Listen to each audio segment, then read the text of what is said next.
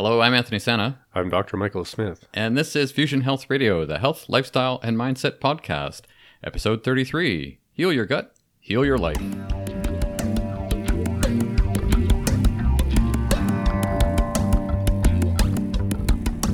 Welcome to Fusion Health Radio, your source for inspiration, information, and insight on what it really takes and what really matters on your journey to abundant health.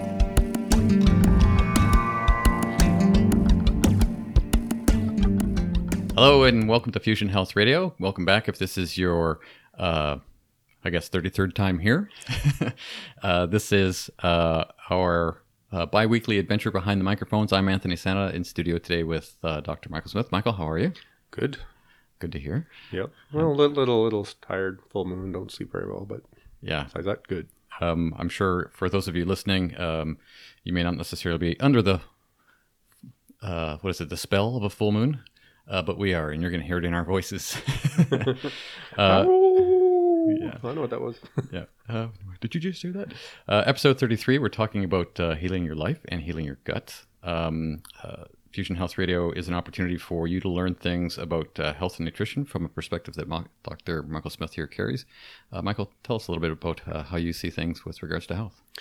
I think it's a good idea to take care of everything.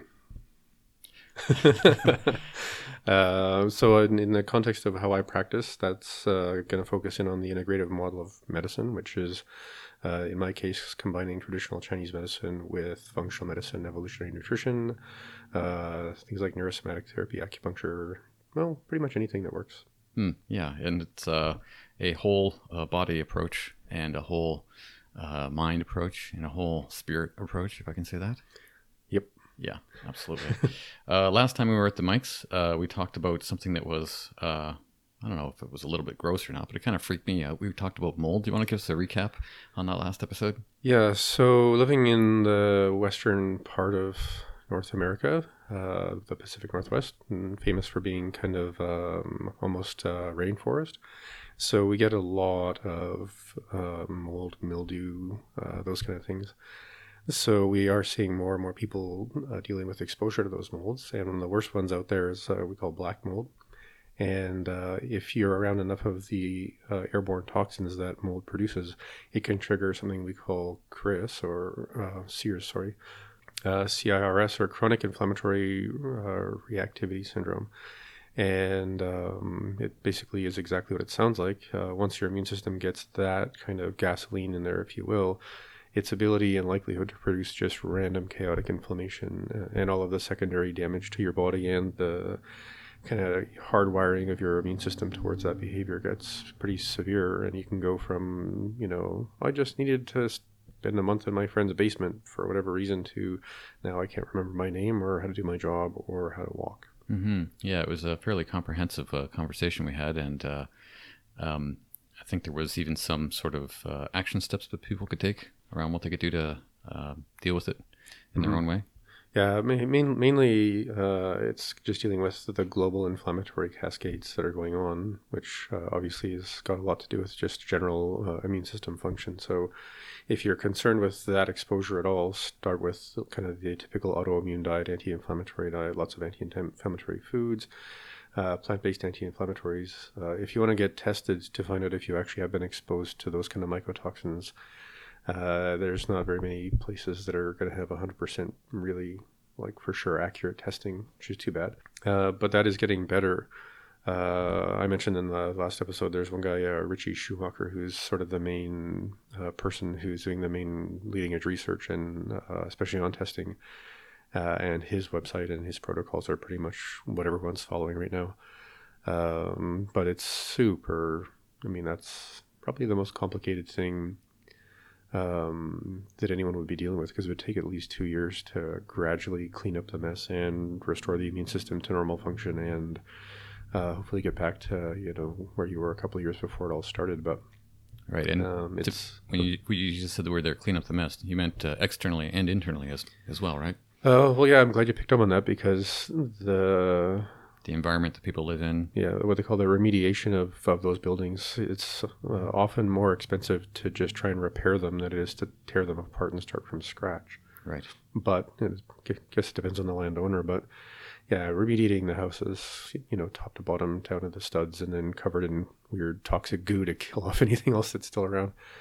But I guess I'm thinking also just cleaning up on the inside, because you need to have a lot of things that can mop up all those metabolites, all the inflammatory cascades, and all of the tissue waste that's just constantly being produced, which is really the big wear and tear on people's health and minds and bodies, is just that chronic inflammatory reactivity process. It's just, just like forest fires just going off. Yeah. Here, there, and everywhere. This is an opportunity to sort of ask our listener if they're keen on what they're hearing and if they want to share it. I mean, certainly if you know somebody who's got some concerns around any kind of health issues, certainly the last episode might be one to pay attention to with regards to mold. And there's a catalog of them available up on Stitcher and iTunes and Podbean. And Michael and I do this without any real funding, short of sitting in front of computers and swearing at them and telling them to cooperate to get this message out there. We would like your help. If you know somebody who would be a good candidate for hearing what we're talking about and what we're sharing, please do share it with them. And send us your ideas, feedback, and comments, that sort of thing. You can do that through our Facebook page. Just look for Fusion Health Radio there. Okay, let's talk about, how did you say it? Extending your life? No. It's sort of basically like a little tagline, heal your gut, heal your life. Right. Well, the word extending came to mind there because that's kind of how I see the whole thing of healing your gut is extending your life. And life in the way that I see it is, I'm going to speak personally, not having digestive gut issues in the way that I had them in the past is very liberating. It's very freeing. So that's where the word extension comes to mind for me. Yeah, because that is really what happens when you start healing your base systems like that. And when I say heal your life, it's because not only are your symptoms getting better, but your inner world, your memory of yourself, your I don't know what they call that, the little extra step in your pants or whatever. Mm-hmm. Glide in your stride. Yeah, just because you're like, I'm doing something, it's working, it's consistent, and I'm the one who's got my hands on the steering wheel of this process. So I think more than anything, that empowerment of, I get that I need to learn about how my body works. Okay, I get that I need to respond to that information fairly tactically, or else I'm an idiot. Well, yeah, okay, And I think that's, again, what, people really walk away with, is that feeling of, I took the time to learn, I took the gumption to put it into action, and I received the result of that process, and that's me. I'm a rock star. Mm-hmm. Well, I can honestly say that being on both sides of the equation here, somebody who's had, I don't know if they were chronic or not, but they were long-standing digestive issues for many years, and now not being bothered by them in the same way, seeing how vigilant I was in the past around that takes a lot of time. It takes a lot of energy. And now that I don't have that, before we came to the microphones today, I was sharing with you that I went to a bocce ball tournament with a whole bunch of Italian guys, old Italian guys yesterday. And the lunch we had, I would not have been able to eat that lunch successfully as a kid. A big plate of pasta and chicken and potatoes, meatballs, and, good homemade wine. Maybe a little bit too much homemade wine. But that kind of meal I wouldn't have been able to function and think and talk to you today, let alone next week if I had eaten that. So to be on the healthier side of living is certainly liberating. Not to mention my bocce ball skills are okay. I could actually still throw a bocce ball after lunch. So yeah, after all that wine, I don't think I'd be wanting to have anything to throw at anybody. Sit in the corner. Well, you kind of roll them, but okay, you know what I mean. It's like lawn bowling, only with an Italian accent. Oh, yeah. I'm terrible at accents, but oh well. Yeah. So where do you want to start with this today, other than on a bocce ball court talking about wine? Well, the easiest thing I think for most people is to just do it as a visual thing. So you can think of your body as, a sequence of events that your food goes through, or you can think of yourself as your food going through that sequence of events as the victim of the body. It depends on your mood, Right. I am the teeth. I am the pizza. I don't know. So obviously when it comes to the first step of eating, it's going to be chewing. So yes, it is in fact true that you need to chew your food. That's obviously true of anything, but it's mostly true of any kind of complex carbohydrates because the main enzyme kind of factory in your mouth is directed towards complex starches. But I think it would be wise to make that commitment to mindfulness to just, at any large meal, you are going to take your time to actually, be aware of the mouthfeel of your food. It adds a layer of pleasure. It adds a layer of fun if you're into cooking and you like to make things, balanced between the crunch and the smooth and the, whatever. But it just begins the practice of eating with respect to mindfulness. Now, we'll come back to what might be on your plate that you're stuffing into your mouth in the sense of choosing good food. But I just thought it'd be good to do a little, roadmap kind of journey through your gullet, see how it all works. Mm-hmm. So yeah, chew your food really, really well, especially if it's high starch. And once it gets into your stomach, obviously there's the stomach acid. Things that we take for granted in the modern world are astounding to me. We just assume everyone who puts the same, meal in their mouth and then puts it in the stomach is going to have the same force of impact on their food. Mm-hmm. So, I was just thinking about your friends playing bocce ball yesterday. Some of them, you said, were in their 70s and 80s and getting around. As we get older, our stomach acid gets weaker. So I'm just imagining how, your digestive system was tearing through your, pasta and chicken and potato and meatball and wine compared to someone 30 years older than you. Because obviously that big feast kind of meal, which is one of the best parts about being alive, we don't usually eat that much at one sitting.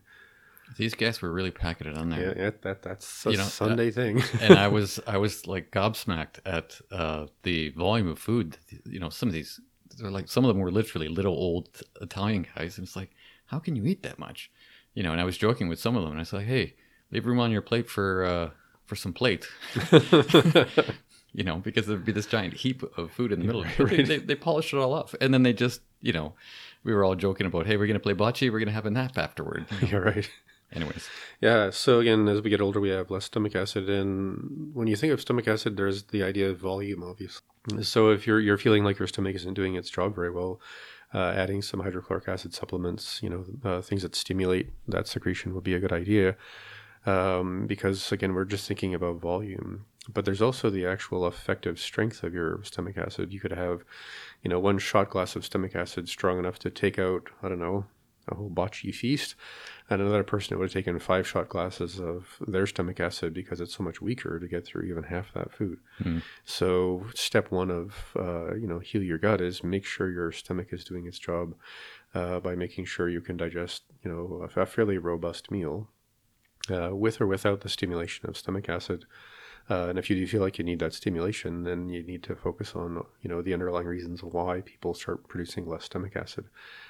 Which I think if we get into that, we'd be here for 6 hours writing an entire textbook on everything that can go wrong with your GI tract. But it's just always step one. And the thing that's interesting to me about your stomach from call it an energetic level is it really is your, because you could call it your joie de vivre or your joy of life or your fire of life or your passion for the things that you really, really love doing while you're here. Because in a way, your stomach acid is a metaphor for your passion for life.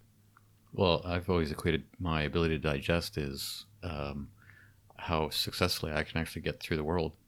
It's like the difference between walking down a freshly shoveled sidewalk that doesn't have any snow on it or walking through 3 feet of snow. Mm-hmm. I've walked through a lot of snow in my life. Yeah. And then when it's not there anymore, all of a sudden it's like, hey, I can do this. There's no struggle. Yeah, good Canadian metaphors. So another reason why I bring up the stomach is that in Chinese medicine, from sort of the classic model of Chinese medicine, when you're taking people's pulses, if they're particularly old or frail or, sick due to chronic illness or other things, and this is literally from the classics, if you cannot find a strong stomach pulse, then you can expect them to die within, days to a week. Okay, so I'm going to stop you right there. Okay. Just because he said this word pulses. Uh-huh. I think most people out there are listening. You're going, I thought I only had one pulse. What are you talking about? Yeah. So Chinese medicine has a perspective on pulses. 3 of them? Is that what I heard right? So basically, there's a lot of different ways Chinese medicine can describe how pulses are and where they are and all of that. So typically, you'd say your left wrist is going to be your heart, and then your liver, and then certain part of your kidneys, and then your right wrist is going to be your lungs, and then your spleen and stomach, and then another aspect of your kidneys, and or other things depending on which teacher you had.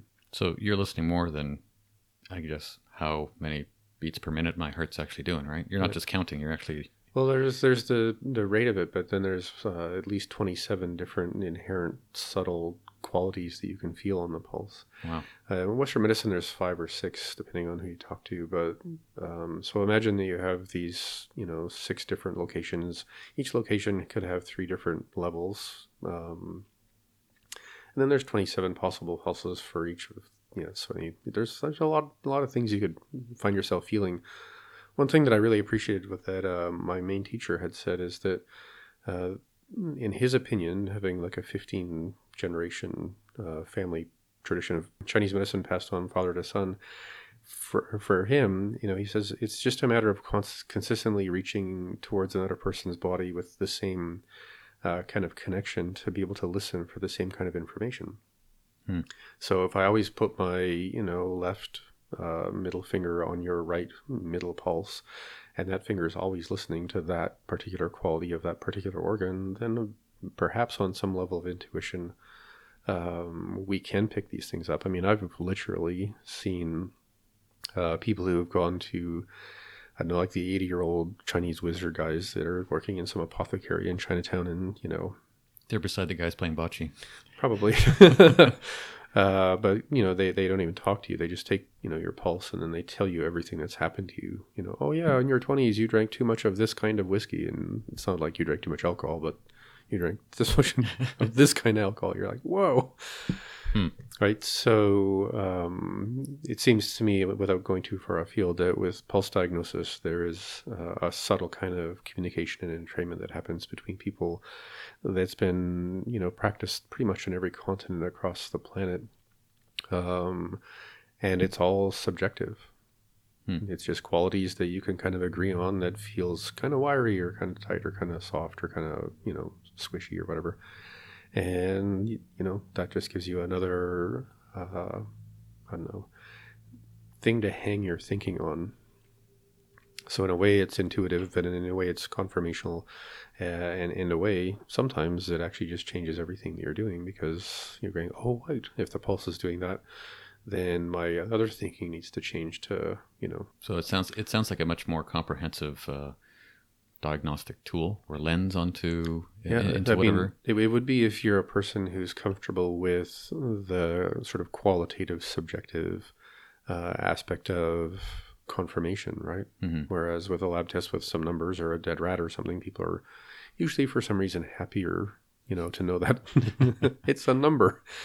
But I mean, I think that's where we have to allow for the possibility that maybe our right brain is potentially as useful as our left brain. We just don't have a lot of experience in the Western world on what that looks like. Right. Well, didn't mean to sidetrack the whole conversation around gut health, but I think that's a pretty important thing to consider about your perspective and how how we're going from the mouth to the stomach and onwards, right? Yeah, and again, the reason the conversation went there was that there's an aspect of who you are and how you actually move in the world that we would qualify as your stomach chi. Do you still feel passion? Do you still feel creativity, curiosity? Are you still chomping at the bit to, hug your wife one more time, or whatever? Because if you're not feeling that kind of almost visceral potency about, how your life is going on the level of subtle energetics, you're kind of on a, for some reason I just thought about sitting in a waiting room. I'm living my life, but I'm in this waiting room waiting to decide what I'm going to do with my life and, what really matters to me and, what's going to get me off this chair, running, with bright, shiny eyes towards my goal. Because without that stuff, people don't do well if they don't have some hunger for life. This conversation might go sideways all over the place. But I have another thing that just came to mind. I've had the experience with pets, with a dog I had years ago, who the idea of bright, shiny eyes, we go out for a walk, we come home, we do our thing, the dog eats, he lays down in the living room, and for some reason, I could just feel him from across the room after about an hour of just being different. So I go to check in with him, he's lying there, and I go to say like, hey man, and he's just like a lump. I'm like, And so I sort of hunker down, squat down to sort of look at him in his face, and his eyes were about as dull as it gets. There was no zippity doodah in those eyes. Well, maybe not in the same way that there would have been before we had gone to the park. That kind of crazy in a dog's eye looks totally different than the crazy in a dog's eye after they've done it. But that wasn't there. It's like the lights were on, but nobody was home. And putting my hand on his stomach or on his, I don't know, gut, belly, the large thing between his legs, front legs and back legs, his chest, I guess, putting my hand there, and it just feeling kind of weird and cold, and knowing that he must have just gotten into something at the park. And, 2 hours later, he got up, he went outside, he did his business, and he came back in, and he sat back down, and he was subdued for the next day afterward, and then he was right as rain. But anyways, the whole idea about life in the eyes and digestibility relating to how much gas you got in the tank. Yeah. Yeah. I think it's pretty obvious why this is where the conversation needs to start for people, because you have to have a certain amount of fire in your belly to shop for the real food and to make the real food and to not reach for the crap after the real food. And it all just revolves around that really, it's almost like a kind of sacred marriage. I will only do what I know is good for me, around this part of my health for a while, because I don't know, maybe it's an experiment, or maybe it's, tick, tick, tick. If you don't, something bad's going to happen. But so that's just obviously your stomach. So the next thing that's going to happen is your food's going to fall into your small intestine, where your pancreas and all of its enzymes and your gallbladder and all of its bile are going to tear your food apart. And depending on how badly, and I know that's probably the least accurate word I could use, but that's a medical term, right? Yeah. How badly you've eaten, how much wear and tear you've put on your digestive system in the sense of really large meals or really complex meals, or just not living your life fairly much intuitively with being in touch with your body, because a lot of people, they just, oh, I feel bloated, oh, I feel gassy, I think I, have been having diarrhea for a couple of days, but I'll just keep doing everything I've always done since I was a kid, because that's just what we do. That's their baseline normal. And a lot of people, their baseline normal is a laboratory experiment on our species, because our species obviously doesn't do well on all of those kind of diets. Mm-hmm. We call it the standard American diet or whatever. But so from a mechanical level, obviously you need to make sure that your bile's doing its job, and that your pancreatic enzymes are doing its job, and that most importantly, that your microbiome is actually suppressed by the strength of your stomach acid. So your microbiome, again, is all the fun bugs and critters that live inside your GI tract, that there's 10 times as much genetic material of them compared to the 10% that's us. Ick. Well, I'm getting used to it now. But yeah. After 33 episodes behind the mic, you should be okay with talking about gut gross bugs. Yep. But if they start if the ecology of your gut goes off, everything else is going to go off too. We'll come back to that. But energetically, or on a subtle level, when I think of, pancreas and bile and all of that stuff, and just right at the beginning conversation with your microbiome, I think it just has to do with being as adventurous and experimental as you can with what you eat. Define adventurous. Oh, and I was just going to say you can't see my funny eyebrow movements because I was making kind of a eyebrow joke. But so when you're going on any kind of health kind of diet, it's usually about limiting how much you can eat. Now, that's usually true. You have to get rid of the bad stuff and eat less of the good stuff. But when you're trying to think about what it is that things like pancreases and gallbladders do, is that their job is to be able to handle kind of as many different molecules as possible. So it makes sense to me that if you're trying to focus on that part of your health, would be to have the widest ranging a number of, if it's sprouts or vegetables or lacto-fermented foods or whatever, just to have acknowledge that you have to balance the restriction of what your do's and don'ts are in your diet with getting as many different colors, as many different flavors, as many different species as you can, because for whatever reason, they all happen to have just the right part of the puzzle to make all your enzymes. Mm-hmm. Same would be aware of the ratio of how much cooked food to raw food you're eating. How beneficial like seed sprouts and bean sprouts can be if they're actually sprouted and eaten more as a vegetable. So there's lots of ways that we can, improve pancreatic function in general. There's bitters, there's obviously Chinese herbs, all kinds of other stuff. But again, with the kind of, I guess the thing I'm really wanting to continue expressing as we get into the conversation is, if we zoom in and look at your stomach and how it works mechanically, and then we zoom out and get a sense of what its feeling tone is like in the world, then, now you're really completely working with that system. Same thing with your pancreas. You could take digestive enzymes, you could do all kinds of other stuff. And you could also be really focused on balancing the limit of what's in your shopping cart and how many new things are in your shopping cart, because that's always a tricky balance when you're on a restricted diet. So then when we get into heal your gut, the next part would be, of course, your microbiome. And that's a really hard thing to assess in the way we would like to, because wouldn't it be amazing if we could put a little, I don't know, they actually have these pills that are cameras, mm-hmm. and you swallow the camera and it just floats around your tummy and works its way down, taking pictures of, lesions and, diverticuli and maybe ulcers and stuff. Okay, so hang on. I'm no doctor, but I know that they can stick a camera up the other way.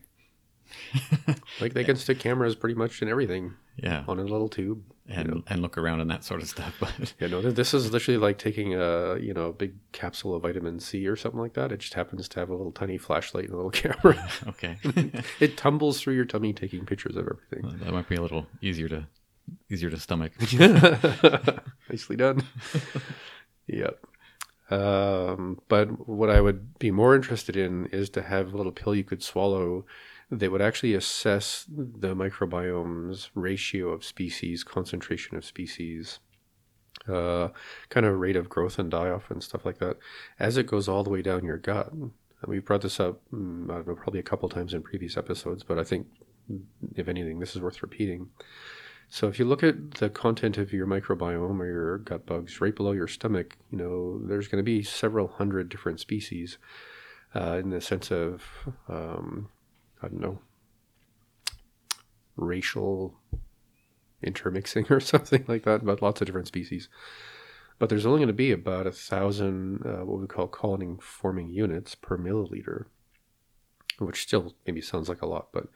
So if our little magic camera could go down through the 20-odd feet of your small intestine and just keep sending readings back to like some app on your phone, okay, now we're at 500,000, colony-forming units per milliliter. We're about halfway down the intestine, and the ratio is good, and the genetic diversity is good, or the ratio is crap because you took antibiotics 2 months ago and your microbiome is still limping around like... Look, I took antibiotics 2 months ago. Yeah, well, thanks for the save there. I was going to go in a really inappropriate direction, but again, that kind of testing would make a huge difference, but we don't have that right now. But if that camera did get to your average person's appendix, which is where the ileocecal valve is, which is basically where your small intestine ends and your large intestine begins, but they are separate by that valve. At the top, just above your ileocecal valve, you're still in your small intestine, you're going to be at about 1 million colony-forming units per milliliter and hopefully be around 800 to 1,000 unique species. And I'm going to have to use a bad word, but once you go through the ileocecal valve and you get into the colon, it's literally a shit show. Depending on which is the fastest feeding and the fastest breeding, no matter what kind of stool testing you do, you're only going to be able to get a read on what's going on in the colon because it's got quadrillions of critters or colony-forming units per milliliter, right? So whatever your dysbiosis or your gut bugs may have been balanced or imbalanced above your ileocecal valve, now that that tissue or that feces or food to still be worked on has gone through a different environment that is so profoundly overt and at such a higher volume that there's no way to tell what was going on before. Is that because we don't have the sort of technology to read that, or that it's just I don't know. So I mean, I just had this weird image pop into my head. So lay it on me. Full moon, no sleepy, not making sense. Sorry. So I just had this picture of somebody walking down the street, and for whatever reason they had an umbrella, and they're walking along, and again, hey, no sleeping. So I'm doing my best here. So imagine that person's walking along with an umbrella and there's some weird little sprinkly dust falling on their umbrella. Really obvious, really cool, really shiny, really weird. And they keep walking along, and then it's a nice rain shower that, cleans them off. And, we can all tell that if you've been walking through the sprinkler block, you're going to have sprinkles. And if you walk through the rain block, you're going to be covered in water. In the next block, which we would call your colon, it's now basically raining, I don't know, crude oil. So no matter what, everything's going to look like crude oil. You've washed off the sprinkles, the water's just water, and now the only thing you can see on everything is the big black crude oil, because when you go through your colon, you're just getting literally quadrillions of bacteria changing in every way the biochemistry of what your feces looks like. So using a stool test no longer gives you the information, or will never give you the information that you would like to see about the diversity in your small intestine, the way that we would need to have that information. But we are aware with the use of suppositories, probiotics, antimicrobials, usually safer to start at the bottom and work your way up. Using probiotics from the top down, probiotic foods, at least is going to, over the long term, hopefully regulate your GI tract. There's other things like colostrum and what are called resistant starches that can also help, reboot that whole system. But that takes, a couple of months. Mm-hmm. So when we go back to that, here's what's under the microscope, in the sense of practical to-dos, and then you step back and ask yourself, what's it going to be like to learn how to make kombucha in my kitchen, or to make sure I am having a daily amount of my kimchi, or I am taking my weird suppositories with, probiotics in them and stuff like that. What you're trying to do is to bring as much diversity into that environment as you can in terms of species, but also enough strength of the main kind of governing species, and that's where it gets to be tricky. Mm-hmm. And that's why I'm, as a clinician, way more comfortable getting people to use the suppositories at first, because then we can take the main predatory kind of species that munch on the most fast-feeding and breeding species, and kind of use each other to rebuild the situation without making too many side effects for people. So there's a thing we call a Herxenheimer reaction, where if you take something like an antibiotic or even a probiotic and the die-off is serious enough, the die-off could actually damage you. You could get brain fog, you could get a rash, you could get really bad menstrual cramps, you could get eczema, you could feel like you're going crazy. Mm-hmm. Yeah, I think another word for that is like a healing crisis, isn't it? Yeah, that's what we used to call back in the 90s. You get a boil on your forehead. It's like, look at my cleanse, it's going so well, I'm having a healing crisis. And that's where I started researching and writing books about cleansing, because I was like, I don't think that's how it's supposed to work. But right. Anyway, so that's another commitment period of time, but it just takes a good couple of months for your ecology to really figure itself out. So it's another period of time where you're, I'm just focusing on heal my gut, heal my life. And when you're committed to doing something that's going to require that kind of commitment and patience, you kind of become that person, more and more, which is, I'd really like that big gulp and that bag of sugary, whatever thing that people eat. But I know that if I do that, I'm going to totally throw my microbiome off. Or, it'd be nice to have that extra bottle of homemade wine with my new bocce friends in the park. But alcohol is an antibiotic. So if I take too much alcohol, I'm going to screw up my microbiome and have to go back to step one and all of that. So again, with the heal your gut, heal your life thing, you're actually having to just be very, very mindful and patient. Right. Well, and interestingly, go ahead. Well, I was going to say that what you talked about there about, deciding to choose to eat, drink a pop or a soda, depending on where you're listening to this program, deciding to have that in a bag of chips and how detrimental that can be to your gut. That's a brain thing that actually says, I want to eat that. And yet I know the experience of having something in the cupboard talk to me saying, eat me, and being able to walk by that cupboard and open it up and go, oh, hey, how you guys doing in there? You guys must be lonely. Because I don't have that sort of compulsion to want to eat that stuff anymore. Because whatever it is that was in me, like, as much as I like to think I'm the one driving the show here, me, the guy talking right now, it's not.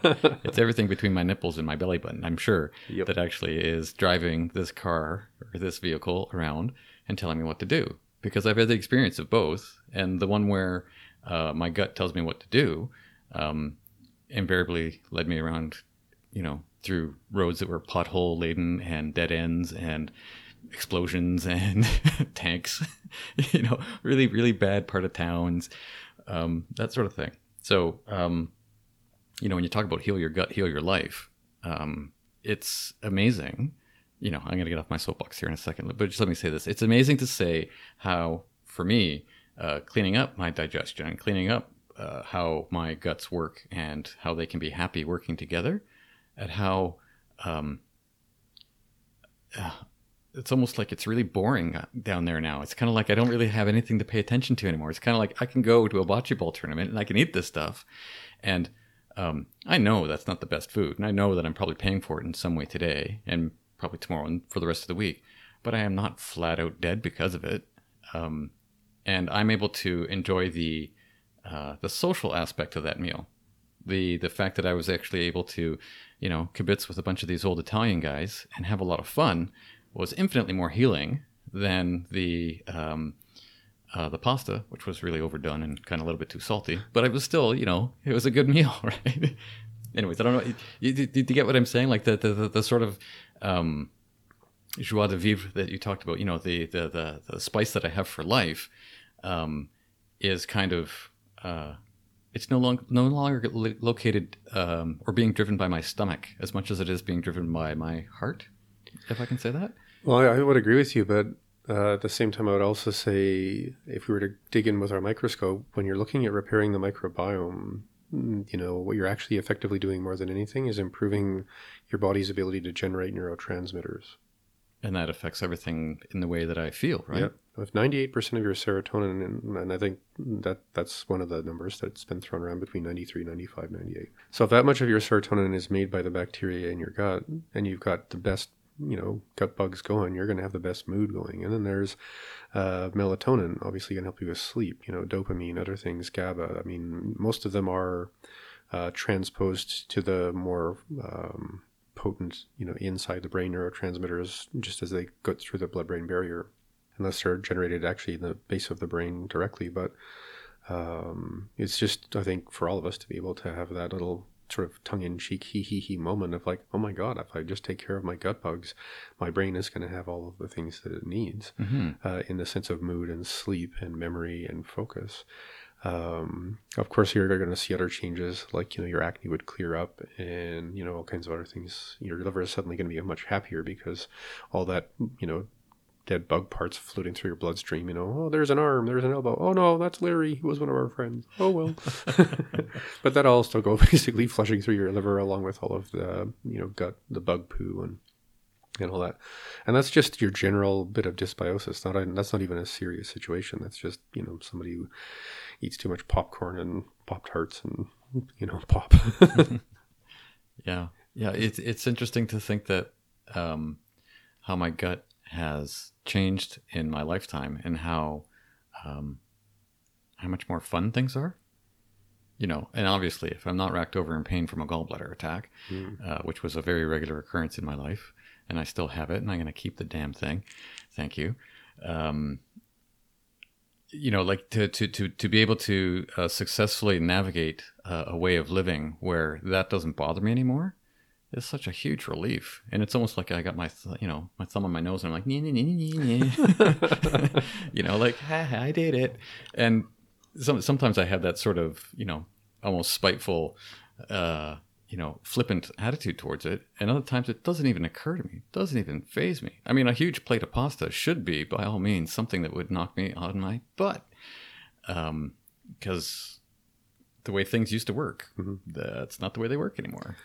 Yeah, and that's as we go back to kind of the details, that is heal your gut, heal your life, because once it's all working perfectly fine, you're going to feel the way most people who are healthy feel day to day walking around. The tricky part is, obviously with yourself or people who've got similar things going on, you can only have that pasta dish once in a while. If you had one every day for 4 days in a row, then things would start to get messy. Yeah, absolutely. I mean, if I was to do that more than once, as it is, I really questioned eating that much food yesterday. So there was the volume of food. Obviously, I could have chose to have maybe just a taste of it, but when in Rome, eat like the Romans, right? Or when in playing bocce and trail, then you eat like the rest of the guys there. So because if I was to do that 2 or 3 times a week, there would be this, you'd hear this echo on the microphone. It'd be this, because it would be the fog inside my head. Right. Right? It would be totally going off like crazy. I wouldn't be able to think. I wouldn't be able to function. Yep. Right. So the idea of heal your gut, heal your life, we're talking a little bit about the mechanics around bugs and chewing your food and those sort of everyday things to sort of look at. But I think there's really something bigger here that needs to be said, is that stomach, digestion, life force, whatever it is that goes on down there. And I'm speaking personally. You tell me if this is your sort of medical approval on this idea or not. But if I didn't have as much of that there, I wouldn't be having as much fun in my life. I wouldn't be as funny as I am. I wouldn't be doing as many creative things as I'm doing. I know it. I absolutely know it to be true for myself. Yeah. It's pretty amazing what happens for people. So good to know that our friendly bugs, if we keep them fed properly and their population's more or less in our favor, then our memory, our moods, our sleep, and other things are going to be much better. I think the best resource for that, it's called the GAPS diet, or Gut and Psychology diet. It's basically a paleo version of a diet that's focusing on neurotransmitter health. So it's just, that one step closer or more accurate to that kind of particular endeavor. And GAPS is GAPS. Yep. Right? Gut and Psychology. Yep. Yeah. Great idea. Wow. Mm-hmm. Missed the boat on that one. But anyway, so the next thing we usually get into with people around gut health is looking at intestinal permeability, which basically means certain molecules that are supposed to stay inside this tube of your gut squeak their way through the tube and end up in your lymphatic system, causing your immune system to be all kinds of punky. Can get into your bloodstream, go right through your liver, and literally you're crapping into your blood. So yuck. Which can get into your brain. Yuck. Double yuck. Yuck. Who said that? What? Anyway, so for a lot of people, that's, I think, the biggest rite of passage in the world is to sit there and look at either a lab test or, there's ways you can confirm that without an actual lab test, but you're sitting there looking at the reality that you actually have a damaged enough, or something in your immune system has damaged your GI tract enough that the contents of your bowel are just seeping into your immune system, seeping into your blood supply. Mm-hmm. And that obviously that's triggering the most aggressive components of whatever medical condition you're dealing with. And I mean that across the board, whatever. If you're pooping into your blood, yeah, that's bad. Really bad. Let me just get this straight. You're saying that when that happens, that just turns up the volume on whatever the biggest problem is that you're experiencing. Yeah, I think it's one thing to be secreting what would be called interleukins, cytokines, other immune system mediating cells or informational cells. Like when they're floating around, your body's like, oh, I guess we should start producing some hay fever, and maybe we're going to react more to the histamines in our leftover soup and our glass of made red wine or whatever. Because the immune system's more wound up in a way. But when you actually have real like tissue breakdown in the GI tract, and you're actually seeing, food particles, bacteria, broken up pieces of bacteria, and anything else that's in your gut just falling into your immune system. The way your immune system reacts is profoundly differently. Now, this is one of those touchy subjects that, well, I'm going to say it, vaccinations.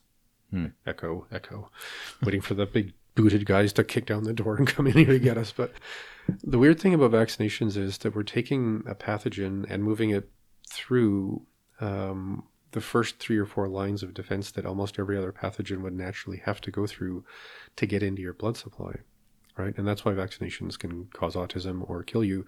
It isn't just because of all the weird crap they put in the vaccinations, which I'm still waiting for someone to explain why they need mercury. But anyway,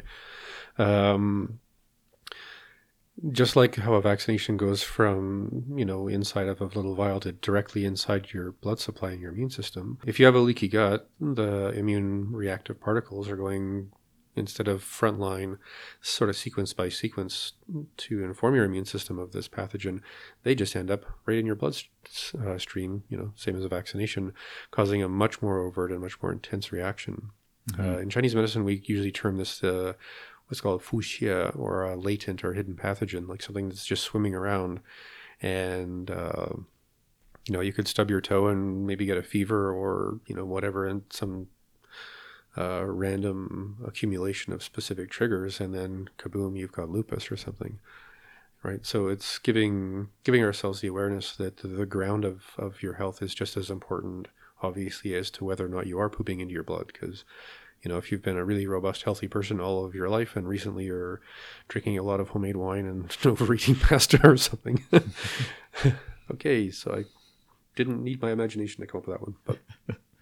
But obviously that damage is going to eventually change your immune system and eventually put holes in your tummy. And it's that combination of how aggressive or how weak or how damaged your immune system is, and then the introduction of a porous bowel membrane crapping into your blood.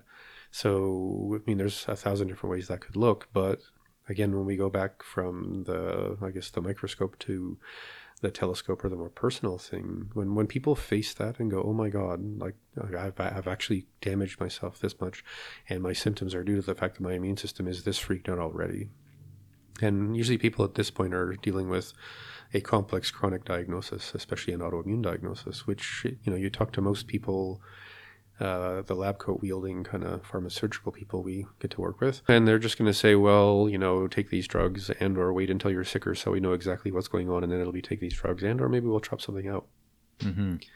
And we're lucky to have that at that stage of the progression of any illness. But more importantly, obviously, any of us, no matter when we figure out what's going on, it's what we decide to do about it. But more importantly than the what, I think it's pretty established in medical theory, I guess, is this is how you treat a leaky gut. This is what works.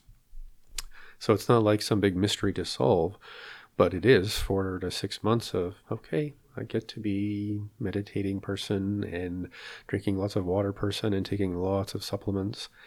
And it's 85% chance within a few months you're going to feel so much better.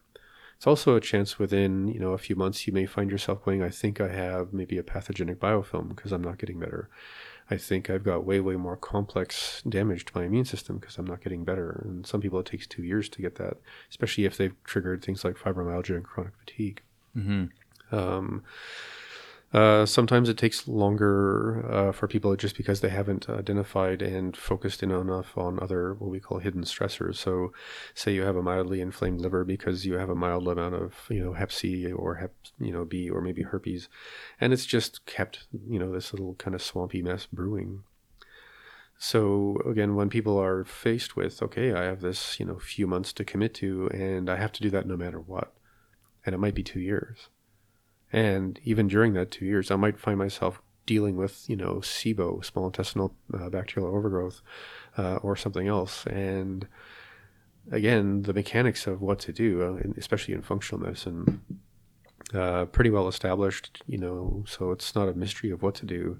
The hard part is to be the one doing it and to not feel like you're being punished or alienated or You know, and the hard part for a lot of people is you go on a protocol to fix this, and your kids or your spouse or, you know, somebody is undermining your momentum and confidence because they don't like the fact you don't want to drink beer and eat popcorn on Friday night anymore.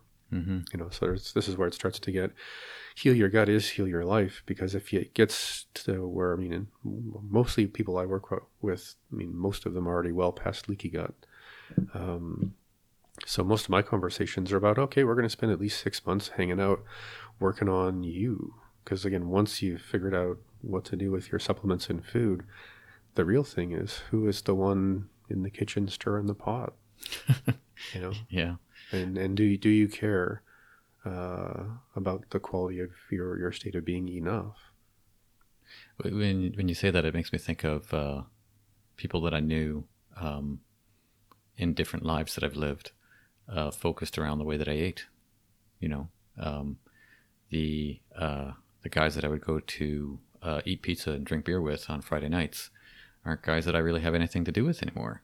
You know, and is that because I'm 20 odd years older than I was when I was in college? Or is it because, actually 25 years, well, whatever. Or is that because of, is it, I'm not interested in them, or I'm not interested in that kind of food, or that level of conversation that we had when we had that kind of food? Like there's a maturation, a maturity that sort of developed that sort of drew me away from that sort of thing. And I think that's what you're talking about, is that, you know, when one takes care of their gut, there's going to be a shift in some regards. There has to be. Yeah, I think the word maturity for me, I really like it because we're all aspiring to a confidence within ourselves that we can actually take for granted. Mm-hmm. You know, I know me, I am me enough, I am a communicator, you know, I'm good enough at communicating with other humans that I could probably deal with being stuck in an elevator with some stranger, especially if they, you know, I don't know, for whatever reason might be on some kind of racial or social opposite of me, but I'm sure I could get along with pretty much anybody. So, I mean, there's that quality of maturity. I think it comes up with intimacy if you're single looking for people to help you not be single anymore. That's another part of maturity, is just getting comfortable with the birthright of that part of the adventure of living, which is, you know, we all know it. You just have to walk up to somebody and be you and say hi and think you're great and want to spend some time together, you know, but, you know, and it's the same thing in the opposite. You know, you're in an environment, say in your work, and there's a relationship in your workplace that's not comfortable. And it takes the great, intense courage of saying, you know, Bob, just wanted to check in to see if, you know, there's anything between you and I that we should work out. Mm-hmm. And most people are going to say, well, you know, there was that time when you kind of backed into my car and, you know, were kind of offhand about how much it was going to cost, and I've never really got along with you since, blah, blah.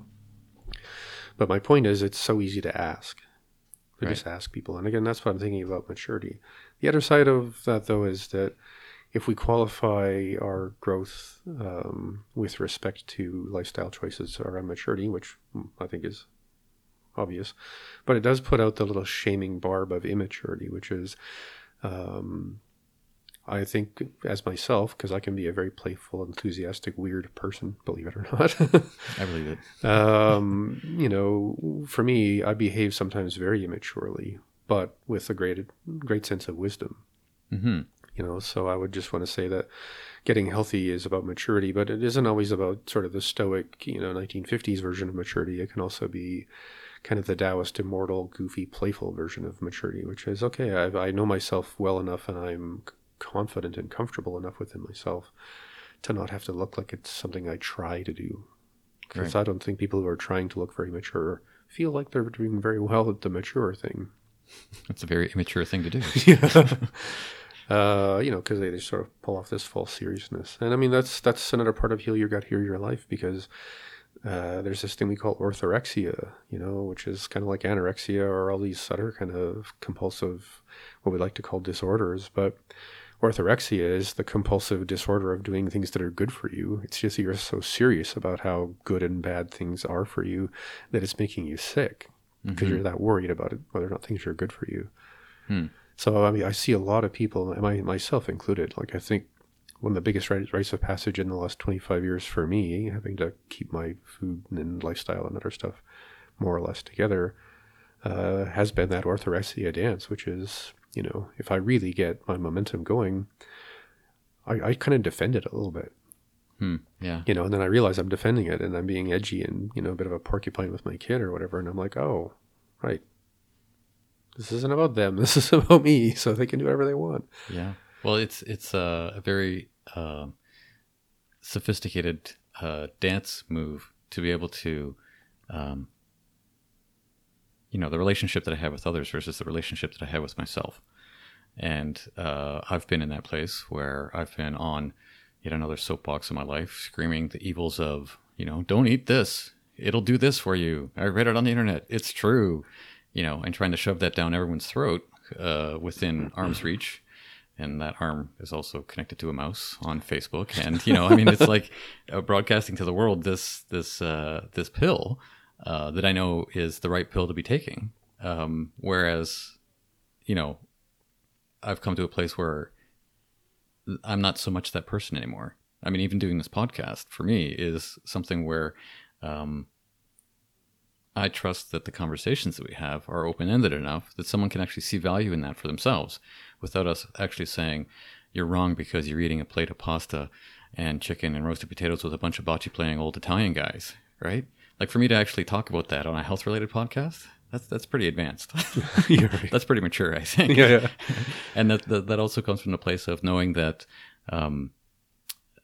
there's some fun in health.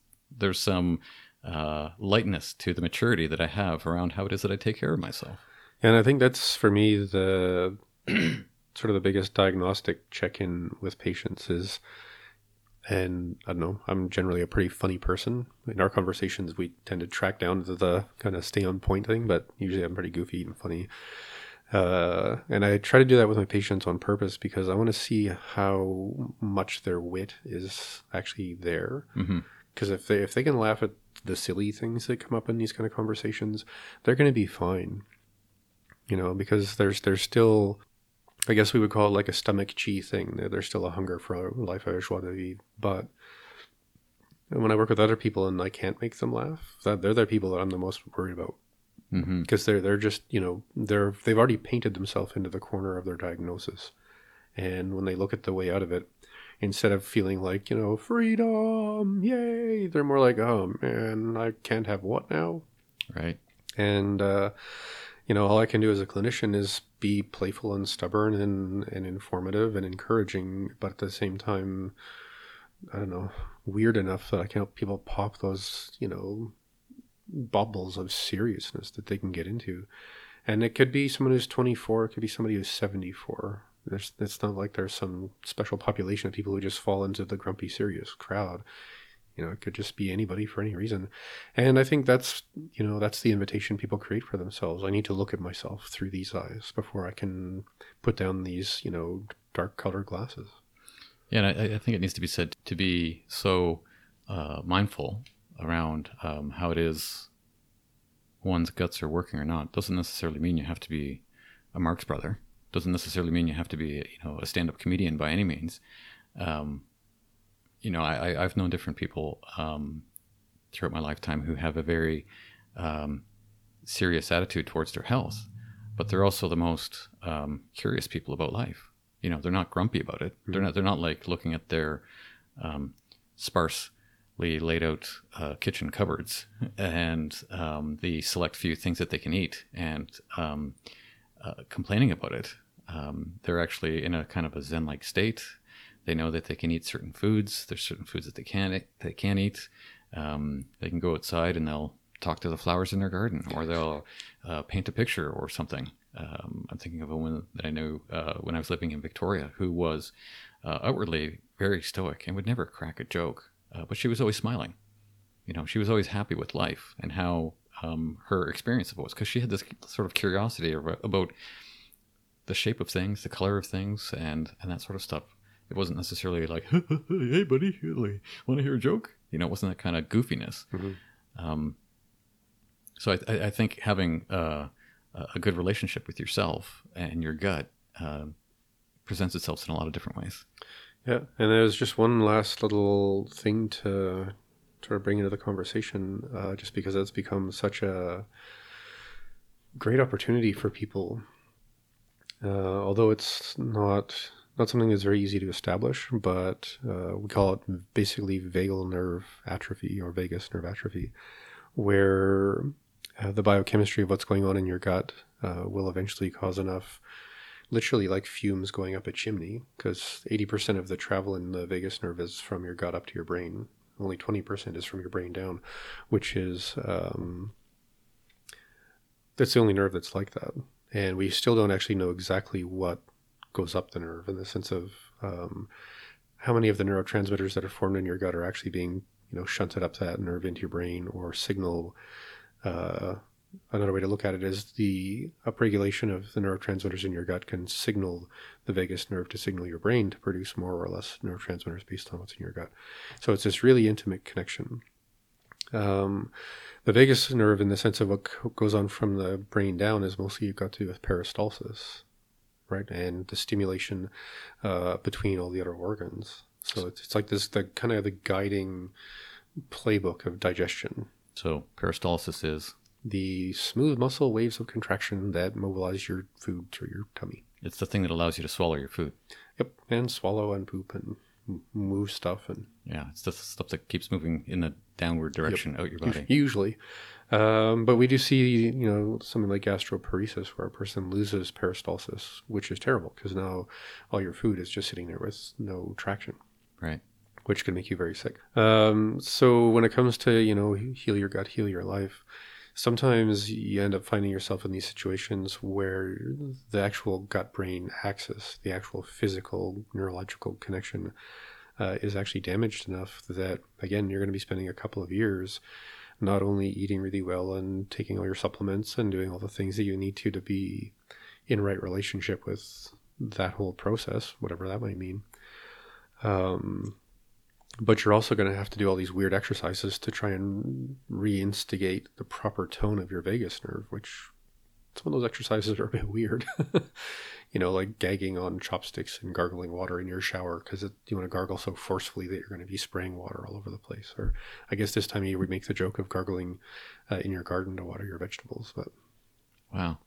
And on and on and on. There's like at least 30 different exercises for that nerve. But again, I'm just trying to bring the image for the listener to the patience and compassion and poise and gumption of going, oh man, turns out I took too many antibiotics, and then I took a PPI, to get rid of that GERD, and then I took this other thing for this other thing, and now I got leaky guts and vagus nerve atrophy and, maybe some SIBO to boot. And I get to spend the next couple of years, being the person in my social group who's focused on a lot of different things. Mm-hmm. Okay. And I have to ask this, just to be clear, Vagus is VA? VAGUS or VAGUL. Depends on, you want to say vagal or Vegas. Right. I'm just picturing people punching into their iPhones right now. Right. VEGAS. Yeah. I think I used to have a car called Vegas. All right. Vegas. Yeah. Yeah. So that's the essence of the conversation is get your hands on the mechanics. Get your protocols going so you feel confident about what you're doing, and then focus on who's doing it and how great that's going to be as a person just moving ahead in your life, with the details you need and eventually with the confidence you're going to get from it. Mm-hmm. Well, I almost think it should be heal your gut, heal your life, live a life, have fun. You'll live happily ever after the end. But that probably wouldn't fit on the... Yeah, probably not. No, sure. All very interesting stuff. Was there any sort of last little bits of direction that you wanted to give people, of something they could, something they could Google or something they could read? No, but what comes to mind, because of the sort of subtle message that is coming through, I hope, if you want to love yourself, the fastest way to do that is to take yourself out on some dates. And do the things for yourself that anyone who really cares for you would want to do for you, because that's what you do when you take care of someone. And I literally ask my patients, Go out for dinner, give yourself exactly what you need, and try and feel about you the way you felt about the last person you had a crush on. Because if you can't have a crush on yourself, you sure it's crap can't fall in love with yourself. Yeah. And I think that's a pretty big starting point for healing. Yeah. So next time, make yourself a really good meal. Sit down and have a crush on the, badass you that just took care of you. Yeah. Because that's what it's going to take. Huh. That's pretty cool. Nice. I think that about wraps it up. Yeah. This has been episode 33 of Fusion Health Radio, Heal Your Gut, Heal Your Life. I'm Anthony Sana. Dr. Michael Smith. And you can share this with your friends. Actually, we'd love you to share it with your friends. Thanks in advance for doing that, by the way. Share it with them. And if you want to leave us some comments or questions or concerns, you can do that through Facebook. Facebook.com/Fusion Health Radio. Anything else that you want to add to that? I'm good. You're good. Yeah. We're having a lot of fun with this. You know what? This has been, I think, one of the looser podcasts that we've done, just in terms of conversation. I should drink homemade Italian wine more often. I will just not join you in that, but have fun. Well, the bocce ball's fun. Yeah, I bet. Yeah, you can watch. Thanks for listening, folks. Again, Fusion Health Radio. Share it with your friends. Follow us on Stitcher, iTunes, Podbean, all those sort of good, happy places to get a podcast. And the really cool kids at the back of the bus rate and review things because they're so cool. Yeah. Awesome. Thanks, Michael. We'll see you next time. Yeah, see you guys later. You have been listening to Fusion Health Radio. Please add your comments or post a question at Facebook/Fusion Health Radio.